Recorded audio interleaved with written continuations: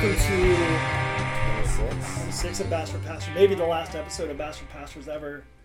I leave for Africa next week. You leave for Africa and might die. Next Thursday I'll be right now over the Mid-Atlantic, flying towards Qatar, hoping that I don't die on Mount Kilimanjaro. I read a book last night about people who failed to climb the mountain, and what it means, to get altitude sickness at like 19,000 feet, like 300 feet from the top, and I freaked out last night. So maybe I'll just be here. Maybe I'll just bail on that trip altogether and not go. Oh, you could do like a Buster Bluth, and you could pretend to go and take selfies and play claw machine. But really, you're just Dave and Buster's playing claw machines. I had a mild panic attack last night reading about this dude's altitude sickness, and you can't train for it. So you just go up there and your body quits. Your body just says to hell with this. Well, then you're going on African safari after that, right? Well, then There's another chance to die. I'm going to spend a couple days like photoshopping myself into pictures at the summit so that I can lie about whether I made it to the top or not. Here I am. Because I will not come back here and tell you guys that I failed on that. So. Have you ever been to Africa? I have not. We are joined, Tom McKittrick, artist, world traveler. You know, you're sort of like a traveler. You sort of just, I feel like you're like Kang from Kung Fu, who just travel the world. There you go. And pastor, former pastor, yep. Maybe future pastor too. Farm boy from Wisconsin. So let's hear about that, because I don't know the story. All I know is I always tell people you were at this really fancy church that's here in Cincinnati, which I think is pretty prestigious to be able to say, because that's like, I feel like they have high standards, right? Like really high standards. Obviously. There's a church here in Cincinnati, and again, correct me if I'm wrong, and I feel like, man, it's cool to be called to whatever you're called to, but their vision is that they are called to people who make a lot of money. They would say that they're called to reach people of great influence. Okay. Ooh, clever. I mean, we're so clever with our words. They might let me in there. They might. Well, so the head pastor at that church actually came and spoke to one of my leadership classes at seminary, and me and him didn't get along. Like, I asked some difficult questions, and it wasn't part of the program, which was typical. I went out of my way to do that at my seminary. I went out of my way to train Rick the presentations on a regular basis just for sport. But this one was, because my question was, I was like, so let's say I came to your church dressed like a hobo, as I typically do, and he's like, oh, well, we would just find a different place for you to plug in. Like, we would help you find a church where you would fit in better. He's like, you're not going to fit in here. You're not going to enjoy it. So how can we help you serve the kingdom? Well, and that guy would say that people who make such and such amount of money wouldn't feel comfortable in a church with like poor people, so that's why they do it, so they could reach them. But I was like, so here's my question. That's fine. I mean, if that's really what Jesus has called you to, I'm like, okay, man, I didn't call me to that. So could I get that call? But what do I gotta do? But my question is there ever in that church, is there ever a call to, hey, I know this is how it is, and this is why you're here, but that's also not right? Or do they do that sort of like challenge, like this isn't the way we should be living, like you should be accepting to or comfortable with everyone or poor people, or that's a lot of questions all piled into one there. I would say that, you know, one of the statements that I use over and over and over to help me deal with people is I say, you know, we judge ourselves by our intent, and we judge other people by their actions. And so I'm going to tell you that I think their intent is 100% right. I think their hearts are in the right places. They're trying to reach a demographic that's almost impossible to reach. Right. Obviously, I'm not there anymore, and there's a reason for that. So, you know, I think that demographic or people that fall into that demographic, they're really not any different than any of the rest of us. Yeah. And they're looking for something different. If they're really searching and they're looking for something, they're looking for something different. They're not looking for more of what they already have. And that was my concern. And you know, I've just seen so many examples of other situations where, you know, people of influence, I don't care what you call them, but wealthy people, prominent people, whatever. Richie riches. A lot of times, you know, when they really find that place where, you know, they're going to get reached and God's going to touch them or pull on them or yank them, it's usually with somebody that's probably not exactly the same as them. you know, it's So they did not dig that message there. No. All right. That wasn't in total agreement. So tell me how you got, because I don't know your story. What's your story with Christianity in general? Like, how did you? Oh, I grew up in a Christian home, so. Like a evangelical. Yeah, pretty much. It was fairly legalistic. Right. So there was a lot of there were a lot of rules, like we couldn't dance, we couldn't. Oh wow, that's really legalistic. We couldn't play cards, we couldn't The play church pool. for Footloose. No cards. No cards. We couldn't go to a restaurant that served alcohol. What's so bad about the cards? Oh, It's gambling, If I you guess? don't know, we'll talk about that later. Is it just the gambling, or is it like, I mean, could you not Yeah. play like Go Fish or something either? Or does Go Fish a gateway to poker? We could play Go Fish with cards that look like old maid cards, but we Oh. couldn't play it with cards that look like playing cards. That's fascinating to me. Our worship leader Monty, the first time we met him, I won't go too detailed in the story, but like he wasn't into his Christianity at the time and is now obviously, but he was like, everything was okay except for gambling. He was like, whoa, because we were like, hey, we're gonna do a poker night, you want to come hang out? And he's like, whoa, I don't gamble, that's a devil's game. Like, and I was like, what? That's where you draw the line? Everything else but gambling's cool. He's like, I'll do anything else, guys. I really want to gamble with him. right. That's the devil's game. Yeah, mine wasn't so much dancing and cars. That was okay, but mine was stuff like music was a big deal. You couldn't listen to non-Christian music, or, well, if it was modern non-Christian music, like my parents lived all their like 60s and Herb 70s. Alpert and the Tijuana Brass. Yes, and Still the weirdest album cover I've ever seen in my my life. dad had that album. I We still did too. remember it. I would, Touch. Every pawn shop in the world has. Go to Goodwill right now. I guarantee you that Tijuana, that album, Herbert, what's his last name? Herb Alpert. Herb Alpert. That album is at Goodwill right now. I guarantee it. It's also at Salvation Army in Norwood. But yeah, D&D, things like that were like really evil. And the only things I remember us boycotting was the movie theater that played Last Temptation of Christ, the Stanley Kubrick film. You were really young. My parents were like, we can't go to that movie theater. And now I'm like, what was your deal? And they're like, now they're just like, look, yeah, this is what the preacher said. So we just listened. I was like, man, good on that preacher. There's no way we could get people to stop going to a movie theater. Don't go there anymore. Although you almost got people to stop going to Habits. No, they're just doing it behind my back. They don't tell me about it. But that had to do They're with all, morality. They're all lying to me about it. I didn't have any rules growing up. We had no moral. My parents were both Christians growing up, but we didn't go to church till I was in junior high school. But there was, even at the church, like there was no. I listened to Metallica and Megadeth and all those bands at the time, and nobody cared about. Did they those. have harsh things on sexuality in there?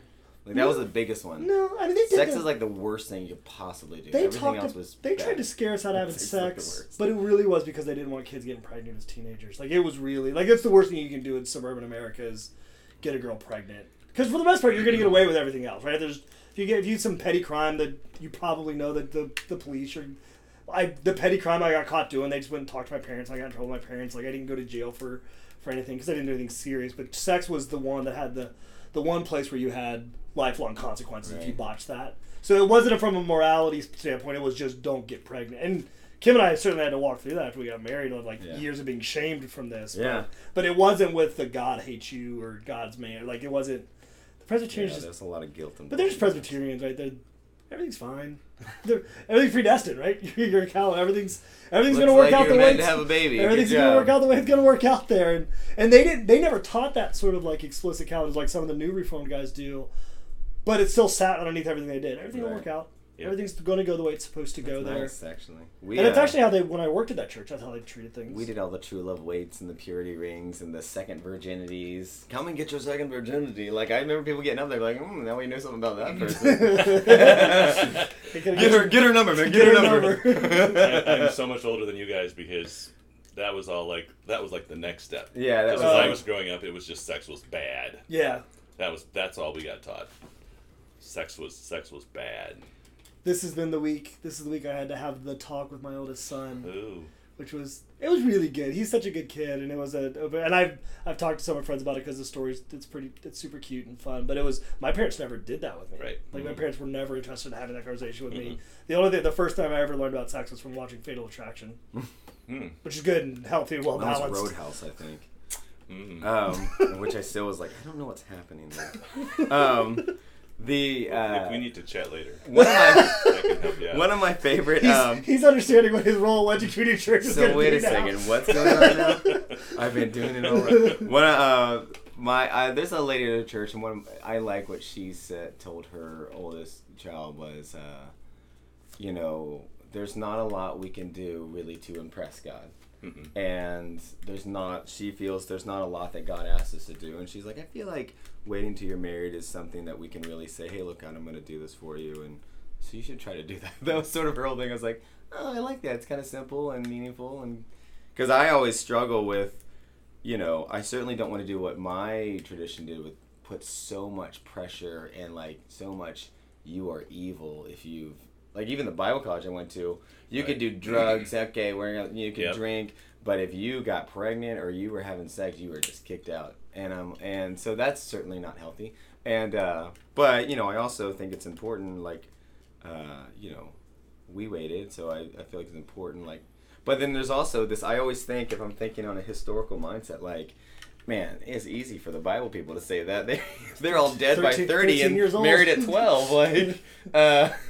Yeah, when people are waiting to get married till they're 30, Yeah. that's a It's a whole. lot. That's a Yeah. whole. We're asking something that I feel like goes against nature, and that's hard. So it's a hard conversation. Well, It's a fun one, though. my oldest son got married when he was 21, I think, and his wife was 19. So they were really Are you still young. married? Yeah. Oh, Yeah. awesome. And so it was like, that was part of the discussion I had with them was, if you get to the point where this is really compelling, Right. marriage is the answer. Right. But you have to be ready to be married for the rest of your life. Right, Yeah. because that's what happens And- in Bible colleges. People want to have sex real bad. Yep. They also feel the same way. Yep. They get married, have the sex, and realize there's a lot more to marriage than just Yeah. sex. Marriage stops after, or sex stops after marriage, right? Or something, and they're like, oh, I have to really sacrifice for this person or care about this person, and that's hard to do, and it's not easy. And yeah, we were married pretty young, too, and you were, too, right? 22. Yeah, I was 23, Chris was 21. All right, so grew up in that church. Yeah. This is what we're good at, is rabbit trails. I like rabbit trails. Rabbit trails are good. And I grew up on a farm. Ooh, And- where? In Wisconsin. Ah, So I was real involved in agriculture. Grew up in what'd you have on the farm? cows. Holstein? Dairy cows. No, we had Guernseys. Gotcha. And one of the things that I dealt with in that whole stoic farm community was getting the love from my parents. Even though I knew my parents loved me, my dad just passed away a couple years ago, and he never got to the point where he was able to say, I love you. So you just He- sort of the he old never got farmer, man's man sort of deal? And so I really, really struggled with that. And so I soon found out that what I could do was I could do things where he would say he was proud of me. And so I really hammered that route. Sort of like an as you wish sort of thing. Well, I would say what it created in me was a lot more of a performance addiction. Yep. Oh, interesting. So I you want really people to be I proud. was I'm proud of you. I was the star child for, by the time I was 20, I was elected president of a student organization of 21,000 people. Oh, wow. So, and I went from there to a really, really prominent position at the University of Wisconsin. Very, very. What did you teach? No, I was what was called the State Dairy Youth Specialist. So I was responsible for the dairy Oh, you project told me in this, that's 4-H and Oh, wow. FFA statewide. Because So- you were so- heavily involved in CalSA. That's So right. at 22 years of age, I was running around telling people how to have 4-H project meetings Yeah. and how to And did crazy your crazy dad stuff. say he was proud of you? Oh yeah. And then I went from there to doing fundraising for the National FFA organization. So I had the territory from Wisconsin and Illinois on over to Washington, Oregon. Did corporate fundraising. Wow. Are we doing horrible things to cows and our milking of them? No, As you hear No. from the people that No. do those things? no. Cows are like cows are living beings, and if you don't treat them well, they don't do well. So the farms that are doing well, getting in order to get to make happy cows. The California, even though I'm anti-California, the California Happy Cows commercials. You remember those? Yeah. There's a lot of truth in that. Happy cows give more milk. Healthy cows give more milk. And so, I have a buddy who's the largest dairy farmer in the state of Wisconsin, and he has full-time veterinarians on staff. Yeah. Just to keep his cows healthy. So they're just like athletes. They're just and some of them, the cows that are what I would call the breeding stock, they live lives that make ours look pretty primitive.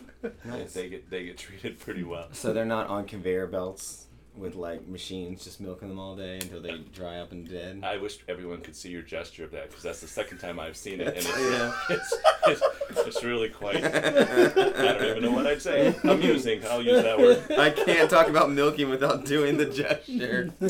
Absolutely.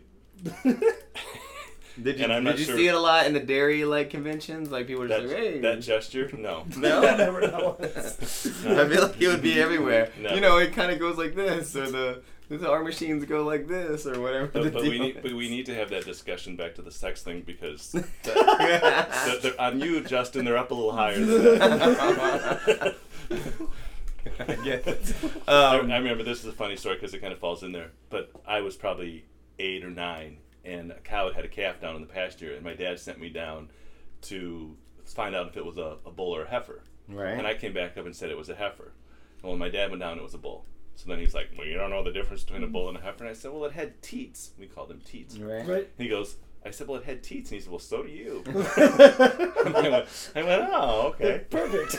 That's hilarious. I got to figure this out. We have to have a whole other conversation. So then, growing up in that world, was Christianity just part of the culture? This is what everyone was? Were you really into it? Were you was God real, or was it just, hey, my parents and culture, just everyone else thinks so we all just do this? Or Both. It was real. But there was also some performance stuff with it. Right. So I dealt with a lot of guilt and shame, because obviously I still sinned. Right. So, the guilt and the shame, man. The guilt and the shame, just in a legalistic culture. Was your dad really in? Mm-hmm. Oh yeah, my dad, even in that period of time back in the 60s, my dad was teaching children's Sunday school. Oh, really? Which was really unusual. I think he was the only man who taught children's Sunday school. And my mom was the superintendent of the children's department, and my dad was president of the church board. And I read an interesting study that they talked about for probably folks your parents' age, that even if they didn't believe, there was still a lot of social capital to be gained by going to church. Yeah. Culturally, especially in small Midwestern towns, everybody went to church, right? And the point was making is that there isn't any of that in the culture now. You get no benefit from coming to the church. Nobody thinks you're a good person. Nobody thinks you're, and in fact, you might suffer social loss because of that. And the point was, you don't have to question the dedication of the people coming to your church anymore, because they're only here because they want to be. Even if if they're not as involved as you want them to be, or those kind of things, if they're here, they get no external benefit that's not religious from this, which I thought was an interesting shift. Their motivation might be a little tweaked. Yeah.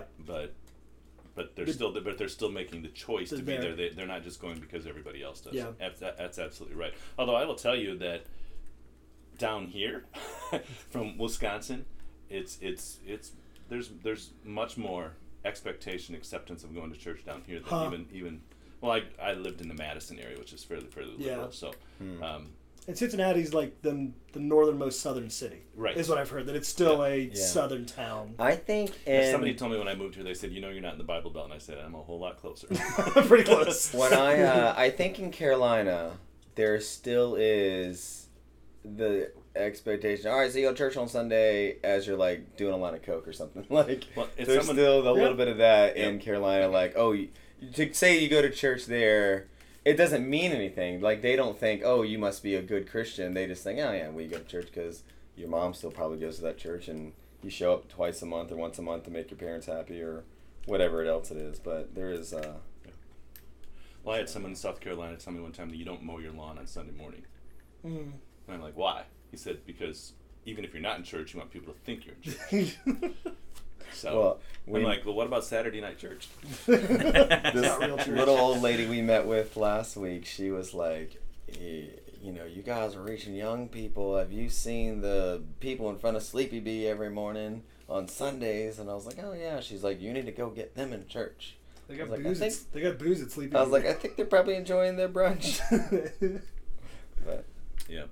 all right. So then, what took you from out of the dairy into the church biz? Well, then after that, I spent 20 years running an organization in Wisconsin called World Dairy Expo. And you still went to the same kind of church during that 20 years? Yes and no. No, we went to, I think, 3 different churches during that period. That's a whole other story, but yeah, in fact, I would say that was part of my journey to get past the guilt and the shame and the legalism to get to grace and love. But certainly that was a part of all of that. And I'm still working on that. But well, the legalism's easy, right? The legalism. It is. You know exactly what the expectations are. It you know is. where the boundaries are. Yeah. And that's what we fall back to. Yeah. I mean, we just typically fall back to it. I mean, we Right. do that in our culture too, not just in our Yeah. faith and our churches. We're like, well, then let's pass a law to make this be the Yeah. way we want it to be.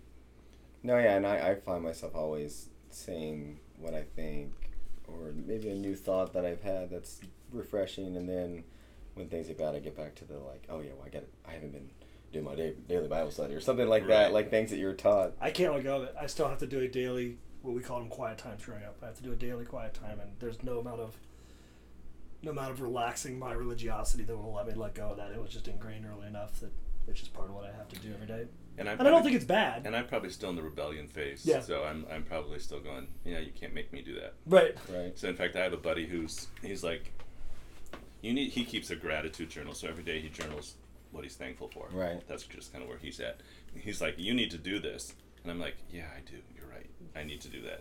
And then I got done. I'm like going, no, I don't. I'm not doing it. But what it Gratitude. did I for can't me think of anything is worse than writing down all the stuff, I think. I can't either.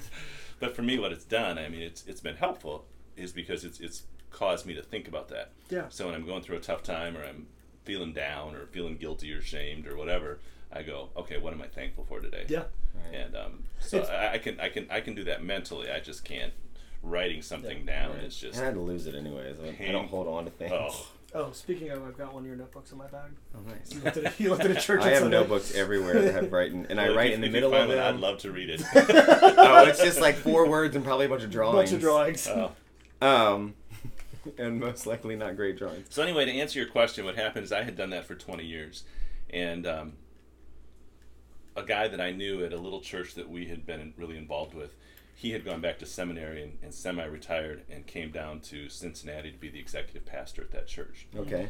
And he had been here for a little over a year, I think, when he sent me an email that said, hey, we've been looking for a spiritual growth pastor for a couple of years, and we can't find somebody who we think will, a business guy who we think can reach business guys. Ooh. So So that was- you were hired on the merit of your business savvy, not your spirituality or Correct. interesting. Was there any sort of like spiritual never heard of test that. ever? Like okay. Oh, yeah. Because we went to church planning Right. assessments where they didn't care at all about our spirituality. They wanted to know how many people of influence do we know, how much money can we really? raise, how good entrepreneurs can be. Was the only question. And not that that's an awful skill for church planners to have, but there was not even a question of do you read your Bible, do you pray, are you serving, do you do these kind of things like this. There was never once a spiritual question. All the leadership stuff we They did can was like do it without Myers-Briggs. spirituality. Even Yeah, the right even when things like concept. the Enneagram exist, which are a spiritual bend on things like the Myers-Briggs or whatever, they didn't even take those. They just went straight Myers-Briggs because they're all corporate guys who are Right. good corporate leaders, and so that's just the world they know. Right. Well, I mean, Yeah. what the 2 tests they gave me were the Berkman, which is I don't know that one. personality test. Well, it's incredibly expensive. Okay, that's why I don't know that. And one. then the business skills assessment test. Huh, that's interesting. Yeah. So, I mean, and it's funny because the story in the business skills assessment test, which I thought was just this hilarious test, it was just a wild, off the wall kind of, they hired somebody in Wisconsin to proctor it for me, Okay. all that kind of stuff. What kind of And- questions was it? Oh, it was like, if this and this, then this and what? I mean, it was that kind of It's stuff. like an ACT, SAT kind of thing. Yeah. Yeah, very much so. Like logic-based questions. Yeah. It wasn't like, if you have 10 apples and you sell them for $20, you're No, if you're singing here, it would say, Grover in guitar is equal to violin and what? And then you'd have multiple choice. And was there a right or wrong answer, or Oh, yeah. what did they scale you like? No. One answer told you one thing about you versus like personality type. No, it's a pass-fail. Oh, okay. And so the funny thing was, Did you say violin and Wally? I aced that test Nice. just because it was a test that functions. Yeah. It had nothing to do with my business skills. It was just that it was the kind of test I've always done really, really well on tests. Tests make sense to me. I'm an education major. Yeah. To me, questions make sense. They don't freak me out at all, and I'm like, oh, I got to figure this out. And so yeah, so that's how I ended up here. I spent before I left Wisconsin, I gave a message at the church there and said, here are the 12 reasons why I told God I'm not moving to Cincinnati. Right. And all the way from I'm not qualified, my kids were at really bad ages. My son was a senior in high school. Oh, yeah. Are you still friends with that guy?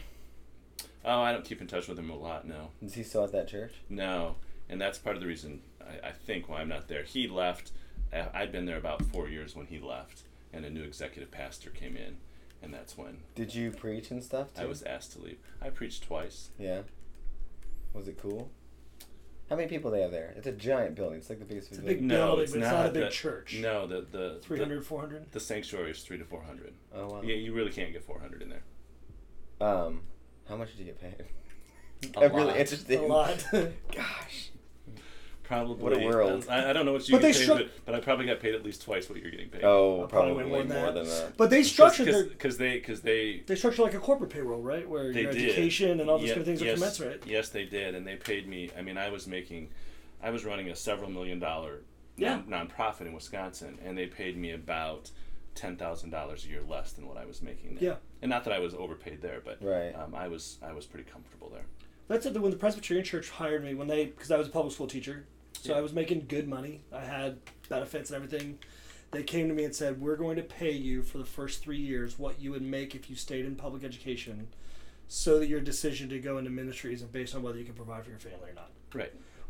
That's how those kind of organizations make those decisions. Yeah. It's why they dramatically overpaid their pastor there, though. Like, because he had a PhD, because he was running an organization that had a multi-million-dollar budget and 40 or 50 volunteers and 5 or 10 staff members. Like in the corporate world, that equals to this payment, so that's what we paid in this world. There was a reason he was in ministry, not in the corporate world anymore, though he couldn't hack it in the other world. And so... yeah. Well, I chaired 2 pastoral search committees in Wisconsin, and that was kind of an interesting. And the one guy Did they give the trial sermon?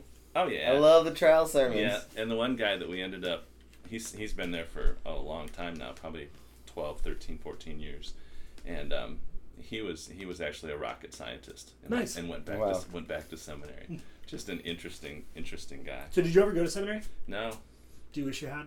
no. It does create Pharisees. That's Um, Do I want to learn more? Yeah, I want to learn more, Sure. but that's school is not my. Well, and I asked that because you said you liked it, like an education major. I wondered if you liked.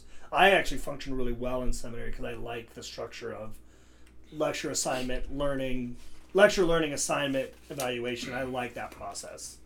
Since my mom won't listen to this, I can tell you that I drank most of the way through college. Yeah. So, I was telling Your somebody. mom's not listening to this? No, I told somebody the I can tag her on story Facebook. the other day that this was an example of how I went to school. I was in a women's studies class because I was an education major, Right. and we had to read this book called The Women's Room. And my buddy was in there, and I kept getting higher scores on everything I did than he did, and he was like not happy. So I said, "Well, you can have a higher score on this one because this book is like this thick, and I'm not reading it." Right. And so I read the first 2 chapters and the last 2 and 1 out of the middle and wrote my paper and said, "There, I'm done." The professor passed out the papers, and everybody got their papers back. He got a 92. Yeah. Nice. I didn't get my paper back, and I went, "Oh, bad word." And he got up in front. He goes, "The papers on this book were generally pretty good. I have to say it was pretty good, but we did have one student who really grasped the full meaning of this book, Oh. and I want to read you his paper." And I went, "Huh." So he starts reading, and I'm going, "Oh, that's mine." And I got a 98. Wow. That's awesome. So that's how I went to school. I did that with some seminary books. I had Yeah. some seminary books, especially with like Christian leadership books. Read the first chapter, read the last chapter, read the table of contents.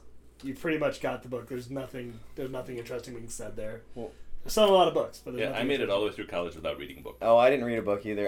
In my So- Bible college, for the most part, you were never tested on your knowledge of the books. You had to fill out whether or not you read it. And whatever percentage of the book you read is the percentage you get. So if you only read 60% of the book, you get a 60. So I It was all read self-reported. I read 100% of every book according to my grades, but So Justin the liar. no, sometimes I would do this. I would flick through every single page, maybe read a word on every page, be like, I read every page. Oh. My That favorite sounds like legalism to me. my It favorite was a legalistic college. I my was just favorite saying. seminary story ever is I was failing Hebrew. I suck at languages. Failing Hebrew. And the professor proxied the exam and then Oh, left this is awesome. and asked the last person in the class, the exam, to bring all the exams over to her office when they're done. And I was like, so I had mono. We just had our second kid. I suck at language. I'm boldly going to cheat on this exam. I want to wait till every person's done. I know exactly whose exam I'm going to go take and copy so I can be done with this and never take Hebrew again. And I know. And I said, Jesus, I'm sorry. I'm going to lie and cheat my way through this one because I do not trust you to help me out here. and then I looked across the room and there's one kid sitting like this with his pen down. I was like, damn it, he's got the same plan that I do. And the whole time I'm like, shit. It's a waiting game now. How am I going to do this? And the best student in the class, who's a pastor in Cincinnati now, comes in and he's like, guys, I forgot to put my name on the exam. I got all the way home, realized I forgot to put my name on my exam. And I kind of laughed at him, so I go back to it. And she'd print out a lexicon for words that like you didn't know they were part of the thing. And he goes up and he starts looking. He's like, my exam's not up here. And I'm like, And oh. the other kid had it. The other kid had it. And the other kid had to be like, oh, I must have accidentally picked up your exam. Picked up the lexicons. And I was like, oh my gosh. He did it. You got busted. He You got followed away with through. it. He fell through the plan. And this dude because this dude is still like probably one of the most unimpeachable characters I know. Like he's a good and honest dude. Yep. Was livid. And he walked out of the room. And so I messaged him as he walked out. I'm like, dude, are you going to tell on him? And he's like, no, I don't want to deal with it. And he's like, but I made the decision then. I was like, oh, shit, that was close. I'm not doing it. So I went ahead and finished my exam, and she gave me a Mercy C. And I managed to pass the class, although I did not have average knowledge of Hebrew language. But I got a mercy grade in Greek. I aced beginner Greek, aced intermediate Greek, but I had a teacher who we know, he was actually on the podcast, Thatcher, who didn't care about, he wasn't into accent marks and things like that. He was really into translating and was really into vocabulary. And so those are the things I was really good at. And then the advanced teacher, though, was a different teacher, and he was over the top on accent marks and those kind of things. And so I went up to him and I was like, I think I'm going to not take advanced Greek because you're a lot more strict than Dr. Thatcher was, so I'm just not. And he's like, just take it. And so I'm like barely getting through. And so this is how I got through high school, my projects. So my final project was to translate some Matthew or something. And I went and bought papyrus and I like wrote it in this like cool script. And I put it in this box. I put some like dirt in the box and little like all this stuff. And I wrote a little tale about how I found it buried and blah, blah, blah. And he called me up and he was like, I'm going to give you a C on this exam because you put a lot of work into it. But just know I would have bled all over this papyrus with red ink because it was so bad. I'm like, thanks, doctor. And anyways. Hey, can I ask a personal question? Mm-hmm. Are you sure? Mm-hmm. Was it... I may not answer it. Was it ministry? Because you're divorced, right? Correct. Was it ministry that did that? No. Or was that before that? Or after that? It was after that. Oh, gotcha. Was she involved in the ministry? Yes. And so what does it have anything to do with that whole process, or was it always sort of kind of not working out? I don't know. I don't know the details. Oh, wow. It was always sort of kind of not working out. Right. And in fact, I told a friend of mine, and again, when we were living in Wisconsin and I was making a lot of money and doing that kind of thing, money can medicate a lot of problems. And somebody said, well, what did you do when you guys would have a fight? And I said, well, I would buy a piece of jewelry, I'd redo a room in the house, or we'd go on vacation. Those three things cover up a lot of problems. Right. And I just, so anyway, when we moved here in 2007, which is not a good time to buy and sell houses. Right. And so we had a house in Wisconsin that we actually dropped the price in half and still couldn't sell it. Long story on that one. And then we had a house here too that we were completely, I mean, we had zero equity in it, like not a dime, because we had such amazing credit. They just gave us everything. Right. And so when and we were able to string that along for several years.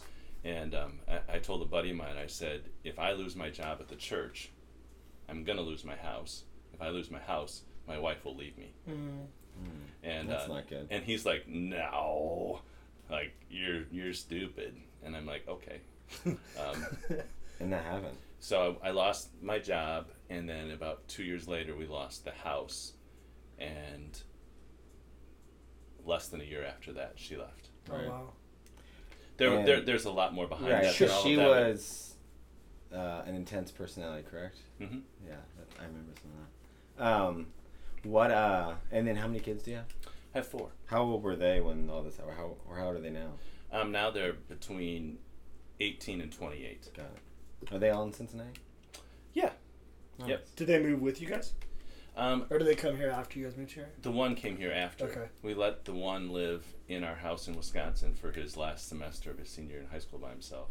That is awesome. So he was old for his class. He'd been 18 for 6 months or so. That's cool. That's response. That's a cool experience for him too. Yeah, it was. Did he do well with it? No. I would let my oldest do that. I wouldn't let my youngest do that. I would let my youngest do that in a heartbeat. Okay. The oldest, but he did. What did he do well? He learned a lot from it, Right. and he graduated from high school, and that's all a win. So, and he's the one that, and I had no expectation that he would ever move to Cincinnati. I just thought there's not a chance in the world. Right. And he moved to Cincinnati.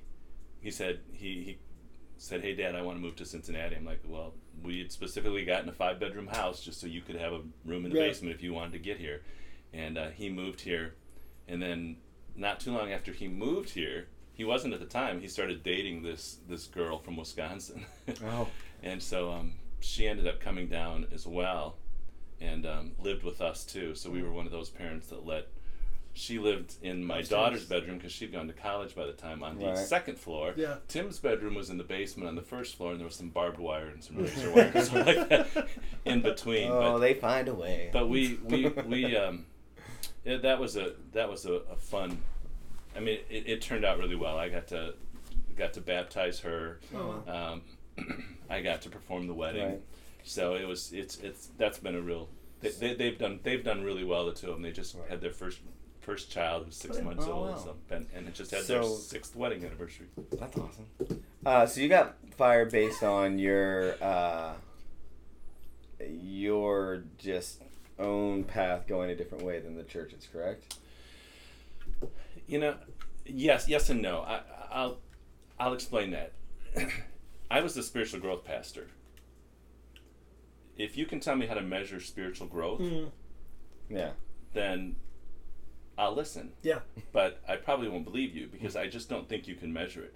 Because I know that in my life, it's not a chart like That's right. it's not a chart that trends upwards. It's a chart that jumps all over the place. And there are valleys and there are deserts and there are mountaintops and there are And the valleys and deserts are also spiritual growth too. Oh, that's where a lot of it happens. Right. As probably more so than on mountaintops. And in so many cases, if I look back in my life and say, when did the spiritual growth really happen? Chances are pretty good that there was somebody who was walking alongside of me during that growth period. Mm-hmm. It almost in every case there was somebody who was helping me walk that part of my life, either positively or tough times. So anyway, spiritual growth is I don't believe that you can measure it. I think you can look back and see it, sure, and all of that. And so then I'm going to pass that along to I talked to one of your leadership team the other night. No, Nate Brown. And I told him, I said, my issue with churches is when you look at Scripture, every reference that I see, and you guys are the pastors, so you can tell me if I'm wrong, but we know everything. Every reference I see, it refers to the body of Christ as fathers like sons, mothers like daughters, brothers, sisters. All of the terms are family terms. Right. And so we deal with them. that's how we're supposed to function. That's right. And yet we take our churches and we run them like corporations. I agree. And so that to me was, if I had to nail it down or distill it all down, I would say it's because I didn't want to run it like a corporation. You're, especially in the area of spiritual growth, you're not going to give me a matrix and say, how are you doing on all these things? Because the things that I think are probably going to help people grow spiritually are probably not the things that God's going to use. And it's going to be something, and I believe especially in the spiritual growth area, you want, and I'm talking personally, is that I would just want to be aware. I mean, if I can help somebody be aware of what God's trying to do, they're going to grow. But if they're keeping a daily quiet time or writing in a journal every day so they can say they kept a daily quiet time or wrote in a journal every day, I don't see God blessing that very often. But the people that do it because they feel passionate about it and they want to, I see God blessing that. But if you put that on a matrix and I say, well, how many of your congregation are keeping daily journals? How many of your congregation are in a Bible study? How many of your congregation are in a whatever? Right. I mean, it's the same as you put that in. I mean, then do the same thing with your kids. Right. And I'm like, my kids, I have 4 kids, and you know, after the second one, I thought, well, the third one has to be like one of the first 2, right? Wrong. Right. Fourth one, well, can't be completely different than 3 because they're all no. I mean, we're all over the place, and so that's probably one of the things that I'm most passionate about is my spiritual growth track, and the track and me running after Jesus is going to look a lot different than yours, and a lot different. I had to learn that in marriage. I judged my wife in the beginning on something that I thought, and she quickly put me in my place. Like, you can. I was like, oh, we all. That was one of my first big lessons. And you know, and the lessons that we learn. I mean, you know, if we sometimes we go to the desert. Right. We don't just end up there. Sometimes we go there on our own. Yeah. Do you read Richard Rohr? Oh, I haven't. No. Everything. Basically, his whole book is everything you just said about. He's really into awareness, and his big thing is spending time in the belly of the whale. He'll use. Well, he's a Jesuit, and the more I explore, the more I realize that the older the denomination, the more reasonable they are about these kind of things. The Catholic Church has a system that allows you to go through your ups and downs along your journey. It doesn't expect you to be on a constant trajectory up. Right. The Orthodox had the same thing, and even the Presbyterians and the Anglicans and the Lutherans, the older Protestant denominations do. Evangelicals are still so young, and they're still so adolescent in their approach to things that everything's got to be fixed and right and fast and moving, and they act like teenagers a lot. And so, well, I mean, he says that about prayer too in that book. He'll say, because the whole book's about prayer, although it takes a while to get to it. That, you know, as Westerners, our prayers are. I think I said this the other night because I just read it.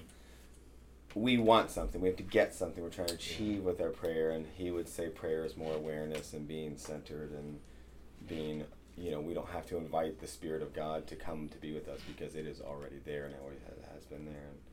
And I like it. It's really good. Anyways, everything you said reminded me of that. Okay, we have a similar thought on how you evaluate pastors. Like we've evaluated people have evaluate pastors in churches I've been a part of, or I mean, this is the 6th pastor job I think I've had, and like can't keep a job, huh? Yeah, started your own church. I just keep moving, start my own. Take my ball and go home. Can't get fired. They start your own church. And then, but they, you know, how do you evaluate people on different skill sets? I mean, one of my favorite stories he has from the old church he was at, there was a dude who was like the nicest guy. Awesome especially with care for people in the hospital. Like that was his golden spot. But they would make him preach, and he hated it. And he wasn't good at it. He was horrible at it, and he didn't like it. But that's how you evaluated the pastor on like this upfrontness or whoever you think he's supposed to be. When really he was, and it burned him out. Like he burned out, and now he actually just going and got a job for a hospital, which he's probably more happy there. Anyways, but that's we think all the time like, okay, because you can't evaluate Jason and I on the same level. You can't evaluate me and someone else on the same level. And well, I'm going to back up and say I don't think it's our job to do that. Right. I don't think we're supposed to evaluate you. I mean, if God has called the 2 of you to be the pastors, pastors of Legend Church, then God has called the 2 of you to be pastors of Legend Church. I can't go, well, God, I'm going to evaluate my kids today and decide which ones, or my kids are going to evaluate, and God, I'm going to evaluate my parents today, and you know what? I think I'm going to fire this one. I think I need a new parent, God, so bring me one. Macaulay Culkin did it. Well, he did. Well, and how'd that work for you? That's one of the Well, no, blessings. that's of- really our good. leadership team has gone along because we've said, and the thing I don't ever want to do is to say that as a pastor here, I'm above accountability or above answering to anybody. But you're not. I'm not, but it's a different idea than saying like, if my father sins against me, then I go have a conversation with him Right. about that, right? If I sin against my church comes and has a conversation with me, whether it's an individual or the congregation. And maybe if it gets serious enough, the whole congregation has to have a conversation Sure. with me. But then the goal is always rehabilitation and reinstatement and those kind of like rebirth or renewals, as opposed to replacing you with somebody more qualified or firing you. And it's an interesting conundrum I think the church has backed itself into. But they have to have that conversation with you because they love you and care about you That's as right. their family, as their brother, as their father, as their son, as That's their right. whatever the relationship is. They have to have that conversation with you out of love, not out of you're not doing your job. That's right. You know, the role of pastor, and that's the other thing that I feel very strongly with, is that the role of the pastor is the same as, you know, the role of the person who empties the garbage cans after the service. You know, it's you're called to do what you're called to do, and we're all called to do what we're called to do. And if we can help each other along that route, then we So need to much better. to help each other along the route. But I agree. Unfortunately, we and I'm saying the whole world, we put these pastors up on pedestals, and we expect them to be superhuman and super Christians. And you know, I was in it long enough to know that as pastors, you guys get hammered a lot, and Scripture says that. Yep. Scripture says you will. Yeah, absolutely. and so I mean, it's if we and when we look at our kids, I think so much of it changes when we come back and say we look at it from a family standpoint. You know, what is one of your kids going to do that's going to make you kick them out of the family? Right. Nothing. I don't really think anything. I haven't found it. Well, we've had that thought too, like about how would you even, how like when it comes to like, well, they just need to be removed from the church or something like that. We've had people say, well, that person just shouldn't be part of the church. I'm like, what? Yeah, Oh. I don't buy it. Yeah. We've been. I feel like I like the family analogy. I think it's the only one given to us biblically. It is. It really is. I even heard Israel is still, even Old Right. Testament Israel is still built like a family. Right. So when you tell me a church, and if anybody says the term, you know, good business sense in dealing with the church, Ew. I'm like, You already lost me anyways. I lost interest. Right. I don't care. My I only mean, caveat to that would be somebody who's wise and can, like my wife's a lawyer who can help us navigate the ins and outs of like taxation, That's the ins and outs of like taxation stuff for the state, so we can get tax benefits. Wherever I can pull wisdom from any field, I'm all about it. Like I want to learn those things. I just don't want them to be the driving values of a church because they're not. They're foreign to the church. But you do that in your family as well. That's right. Right. You, That's you, exactly you right. make wise decisions, and you rely on people who have the gift of wisdom. Yep. Absolutely. But it's not elevating that to above.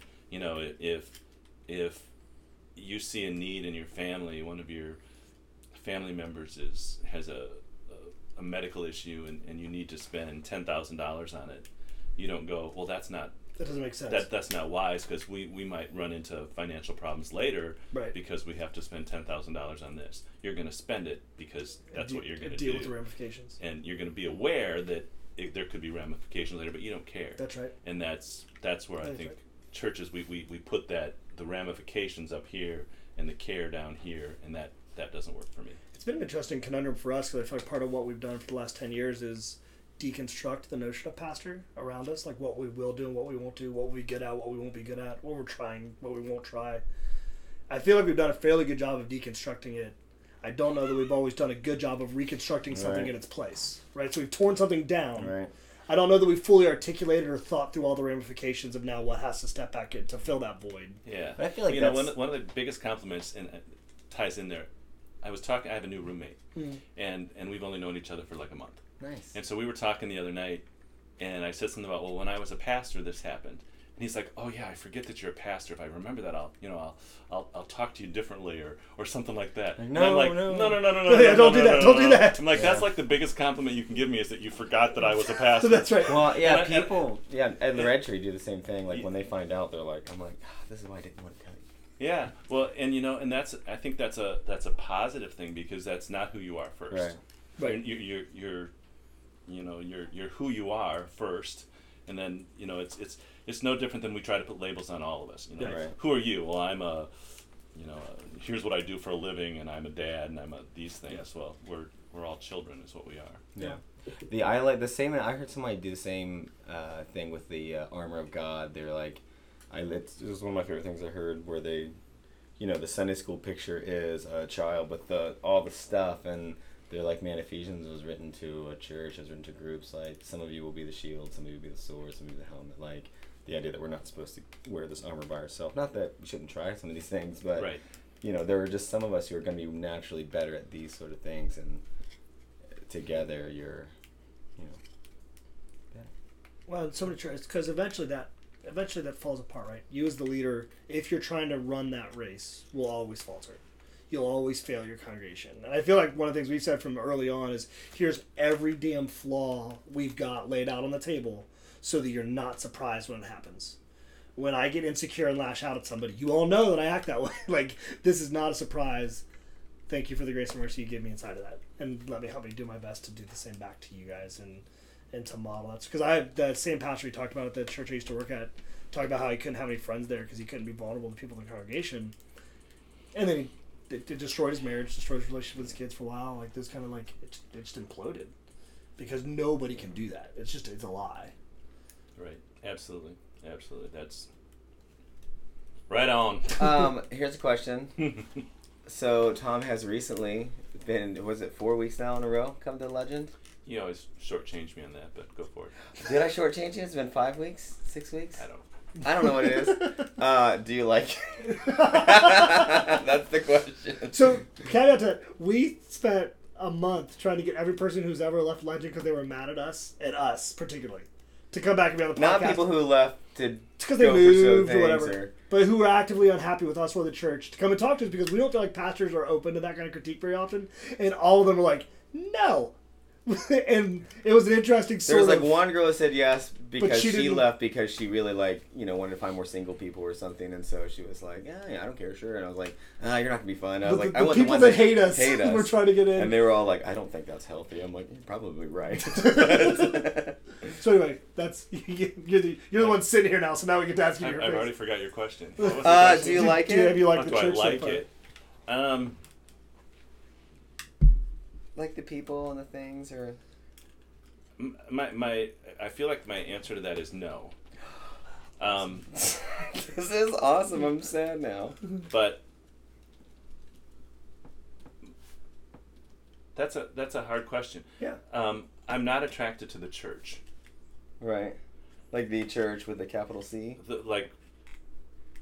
I mean, this will be funny. So You're I'm not gonna gonna hurt be feelings. very No, yeah, you open can't here hurt because I met Justin. Well, you can't hurt my feelings, but you because can hurt Jason's. because I had some stuff at Red Tree. Yeah. Right.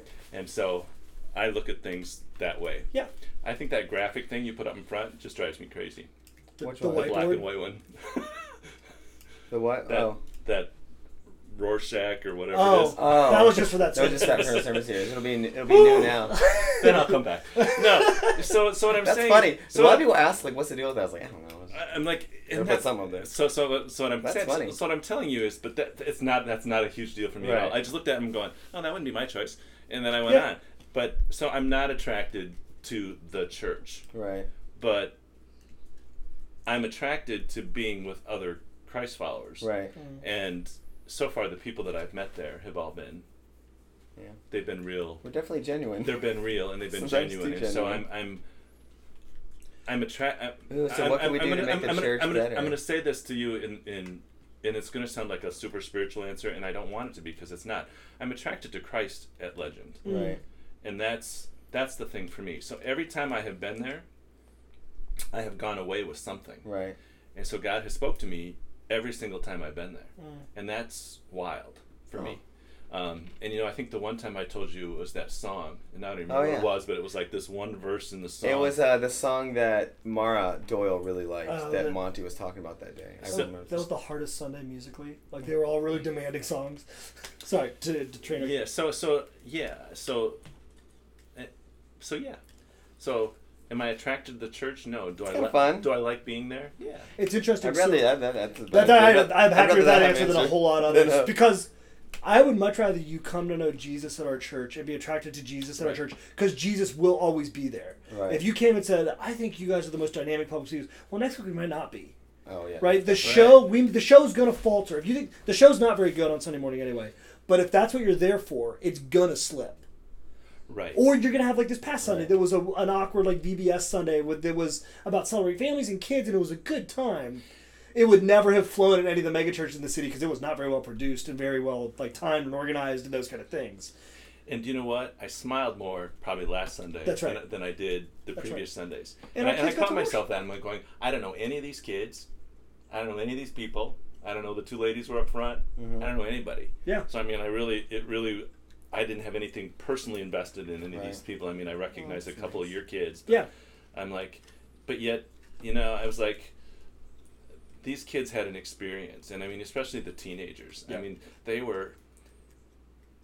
I was excited to see them to be willing to say, I think it was your son Yeah, who said, nothing. I don't know, I didn't get nothing, and that's not true, Right. but he felt comfortable saying Yeah. it. Yeah. And I'm like, oh, that's awesome for teenagers to be able to say it. And a couple of other answers were, kind of out there, but it was like that's where kids should feel safe Yeah. there. And I think that's, Right. it was like a family discussion. I'm going to go back to my analogy of a Yeah. family. It seems, it seems more family Right. related than it is a show, or So it's and not. Have we talked to you about the church audit that we're doing? No, but Nate did. Okay, so we're doing this process, and it's through some of the folks from the Big Vineyard who do the show maybe better than anybody in the that's ever done it in the city. And their first reaction to Legend was like, "You've created a really good environment. The worship is genuine. The people are friendly. Your preaching and teaching is good. Everything else here sucks." In terms of Really? like the church, I think what Couldn't find the damn place. similar to what you meant when you talk about the I church. walked in in the terms of, like, building and nowhere to go. Yeah, It's just you- not well you need- organized. You need It's to work not- on Google Maps.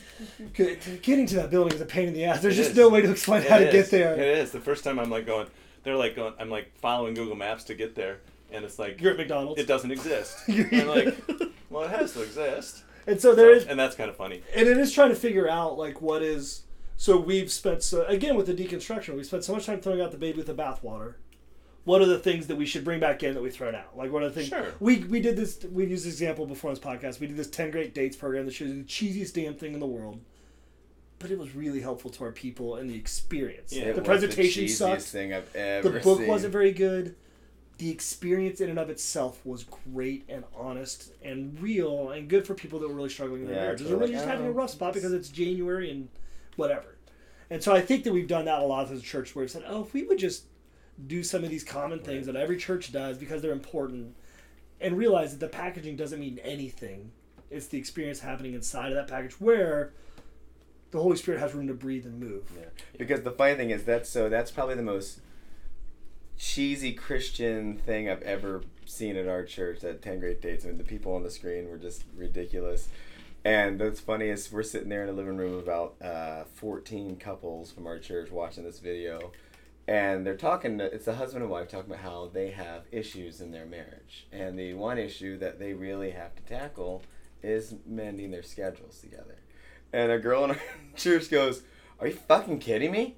She goes, "Mending your schedule?" She's like, I don't think she's ever told him that I fucking hate you and want you to die. Because I said that to my husband because we have some issues. Like, I don't think she ever gets what's going on. I was like, this is awesome. This is why I love our church. Uniquely Legend. Yeah. It's I sort was of like, the battle yeah, cry a lot of the like time. my wife's like, yeah, there's some times where I'm like, oh, if you died, it wouldn't be red right now. I'm like, yeah, fair enough. But But family, which is real. families it's have real, families have these exactly. conversations because you But can't they do might anything have else. heartbeats. You Right. have to be able to. And probably for a while you do. At some point you have to break down and just have an honest conversation about what's wrong between you. Right.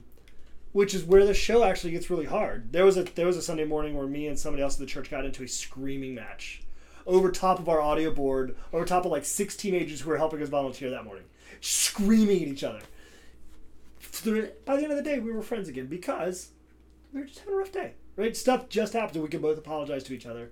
We could both make it meet. That in a corporate environment, now we have to have a meeting, and that meeting has to be documented, and the files have to go in the paperwork and those kind of things because we don't treat people like people. I've actually really struggled with it because I think, like you do, that it's about family. Church, other people don't know what to do with church and structure like family. Well, I don't know if you all saw the movie The Shack. I didn't. I People read here the love book. it. Yeah. It's a great movie, and it was CC, you had a class about how to refute it. tough. They're Why wrong. would you refute it? They're wrong. I'm going to tell you they're wrong. But the thing is that the point of that whole thing is there's the woman who's screaming at the screen. God is especially fond of her, and that's the thing that I think we as churches miss so many times. And you know, what Satan means for evil, God will use for good. Sure. No question. And so, having gone through a divorce, I've seen the way church people have treated me, and I'm like, you know what? You know, the first thing out of their mouth, God hates divorce. I'm like, absolutely he does. You know what? God Thanks hates for the divorce. encouraging thought. I hate divorce too. Yeah, Right. It's like me and God have a lot in common. Yeah, but you know what? God loves me, Right. and God, you know, and I love him, and so he's especially fond of me. And I was going through a really rough day one day, and I was helping a buddy do some tile work, and I walked into the house, and there was this piece of broken tile by the front door, and it was written in pencil. It said, "Tom, God is especially fond of you." Aw. And I'm like, you know, that's what we're supposed to be doing. That's right. Yeah. You know, but That's- he's been through 2 divorces and has gotten the judgment of the church ladies. Yeah. And so I mean, he got it where I was at that point, and I'm like, that you know, my mother, as you can imagine, and father for that matter, being fairly legalistic, God has done amazing things in their life, and my mom, I talk to her almost every night. She understands grace so much more than she did 40, 50 years ago. But, you know, obviously divorce, having her son get a divorce was not on her... That wasn't plan A. Not on her wish list. It's not on anybody's wish list. Right. But anyway, it is what it is, and, you know, she doesn't hate me. But yet we think God hates the divorcee rather than God loves the divorcee. Right. You know, God hates all sin. Right. I mean, you know, when you go through, when you're a little bit off track on something, God hates it. Yeah. Right. Just like you do with your kids. You hate to see your kids get off track. Right. But you still want to welcome them back. Right, And you right. still I want mean, to it bring them back had- and love them. Like, one of the biggest decisions I ever had to make was when I decided to officiate gay weddings, and it had everything to do with, I know a lot of gay people, and the only thing I'm supposed to do is to love them, and this is one thing I can do, and people got really mad at that, and they were like, because that was actually the thing that sort of set it off, where I was like, okay, is this something I should be a part of, something I should do? It was a really, really long decision, like a year-long decision, and it was hard. But the one person who left their church because of it, it was him who sat me down. He's like, "Don't you feel like God's gonna hate you if you do this?" And I was like, "Oh my gosh, No. no!" And I was like, "Okay, I'm gonna do it now because you're right." I was like, even if I'm doing the worst thing that ever is imaginable, which I don't think I am, God's not gonna hate me. I'm all right. Let's do that. This And so is pretty easy. it was him. He's like, "Don't you feel like God's gonna hate you?" And I was like, "I don't feel like that." All right. Not for thank you. this. By the time God gets to this on the list of reasons he hates me, I'm going to be like, fine, I give it. Absolutely. I just don't. I agree. I had a youth group kid. I mean, and I'm not saying you made the right decision. I'm not, but You don't know. But the thing is, Right. you know, what God calls you to do may be very different Yeah, than what God and I agree with that. than what God calls And me to you know what, do. the And most- it may have nothing to do with, you know, God may tell me, because, you know, I'm an ordained pastor, I can marry people too. Right. Anyway, God may tell me, no, don't do it. That's right. And I know. he may tell you that it's okay to do it. And And I it has agree with nothing that. to do with the people that are getting married. It has to do with you Right. and I. And I think And his love for that us. is the beauty. I think if it was okay, this is now has to be how everyone thinks. No. And I would think that's wrong. Yeah, I like because Jason at the time was like, "Oh, I wouldn't do it," but he's like, "You would, and that's fine." And actually, people in our church like that. Like, "Oh, we have one pastor who kind of would, one," and they like that balance too because I think it does show. But Well, I don't think that's right. I think if the two of you are going to be co-pastors, you should be exactly the The same. I mean, You the should most get- Christian. And you should give so up all I, the gifts that God gave Good you. luck. and So you when should once become like carbon copies of each other. once like Facebook pictures started floating around, I started getting like really hateful like emails, and like I was blackballed from certain communities. Well, and what's interesting blah, with blah. that is whatever I thought about that issue before, I've completely changed my mind now because of I don't want to be associated with the people that are treating him in that way. And in a bipolar world, if you're gonna make me choose sides, okay. I was telling somebody at our church this morning. I was like, you know what? You're doing everything you can to err on the side of grace and mercy. I'm gonna take that. If I have to stand before Jesus and say, Jesus, I botched this one because I was trying to be as loving, as graceful, and merciful as I can. That's all I got. If the answer is, Jesus, I botched this because I was trying to be right, or Jesus, I botched this to protect your honor and your name. Jesus didn't go out of his way to protect his honor and his name. Right? He went Right. out of his way to sully his honor and his name all the time. Right. Everything he did sullied his honor and his reputation. He doesn't need me to defend him. Right. Well, hopefully you're doing it not to be edgy. Right. That's right. Oh no, well, trendy, and but you know, you're doing it to show the love of God Yeah. to these people. because And that's hopefully what you're. because one that's guy hopefully was your like, motivation. well, I would. Easy. One guy was like, I would never do. I was like, that's awesome. I don't think you have any gay friends who are gonna ask you anyway, so it doesn't matter. But like, no, the most Christian response I got was from this lady who's a friend of my mom's, and she babysat me when I was little, and she's an older lady, and she's like, Justin, I don't understand why you would do this. This is wrong.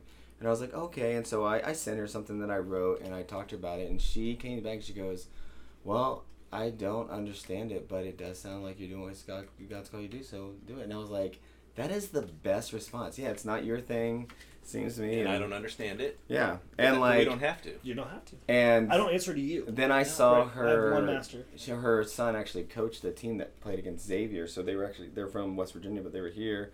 So I went and had lunch with them, and I got a little tipsy, I think, because we were drinking a couple beers. And she's like, she asked me about it again, and I almost started crying. I was like, I just think that everyone deserves a seat at the table once we die. And she just lost it. She's like, you're right, they do. And I'm like, ha Well, it's like everything else. I mean, it's not my job to convict Right. you of your sin. That's right. Now, Yeah. if you're convicted of your sin and I can help you, That's right. and I can walk that path with you, I want to do that. But it's not my job to go, Right. you know what?